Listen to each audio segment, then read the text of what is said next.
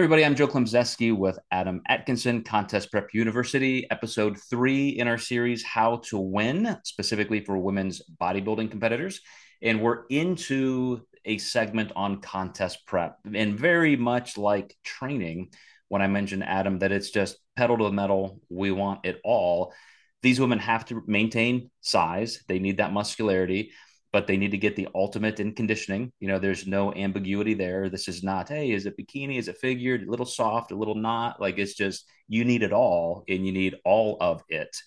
So I have a world champion level natural pro bodybuilder, and we are getting ready for kind of end of the year type work.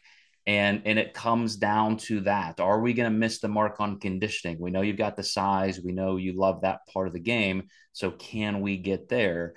When you go back to the beginning of engineering a full contest prep, the difference between a bikini competitor, for example, and let's just say wellness and figure, just anything non-bodybuilding versus women's bodybuilding, what is your first mindset? What do you articulate to a female bodybuilder that's different from other women's divisions?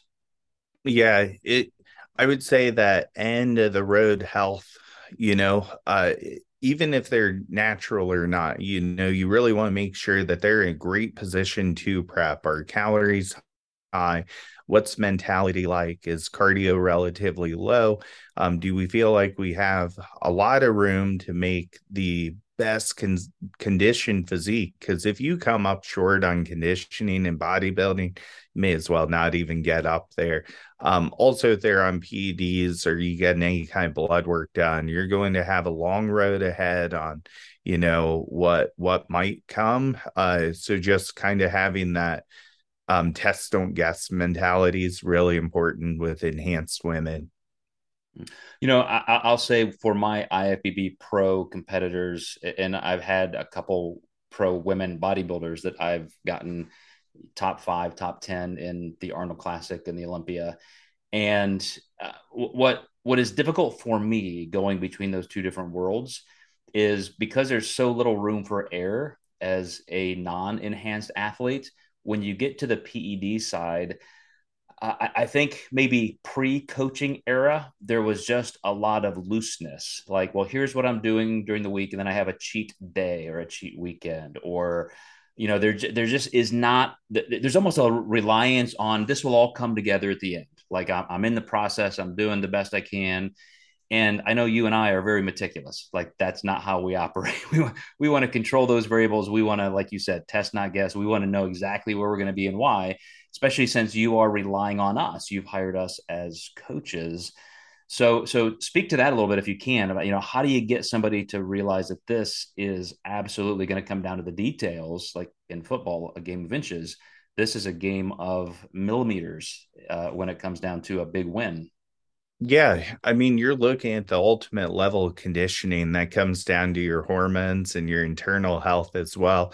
The more stress your body's accumulating, just the less you're going to lose. So, if you're battling a health issue or a gut issue, it just really stresses and taxes your body. You only have so much energy to divvy out towards prep. And if you're just not your best internally, mentally, physically, it's just really going to come down to that fine-tuned wire.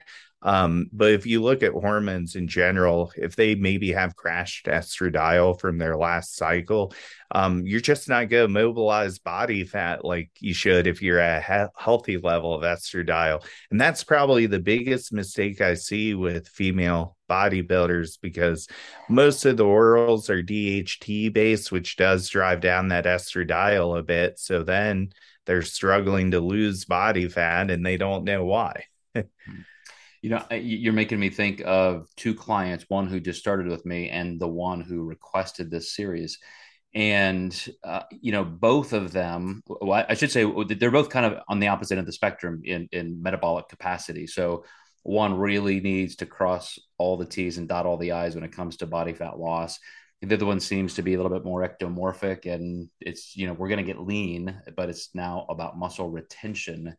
And so when you and I are, of course, big on being ready early, making sure that you have a minimum effective dose mentality when it comes to calorie deficit and cardio. Um, are there times when you just have to kind of throw that out the window and it's just like it's pedal to the metal? This is going to be suffering. It's not going to be fun, but you can get there. Absolutely. And I think there's the bad thing about that is I'm glad you brought that topic up. There's just predatory coaches out there that I mean, we see it all the time in the lifestyle coaches who are begging for clients. Well, how do they keep from going in debt? They say, "Oh, never diet between like below 12,000 or 1,200 calories." And they're like, "Oh, finally got one."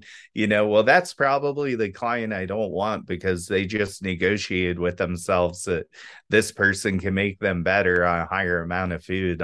I'm a coach, not a magician. And there are things like diet breaks. I'm not saying I'm just going to run somebody into the ground, but a lot of people put stuff out there because it's sales at the end of the day. And man, prep's hard enough. And now when you have all these coaches saying don't do what you're doing, it kind of talks you out of your champion mindset. And it talks you out of communicating with your coach because you just like a complete stranger get into your head and tell you what you're doing is wrong.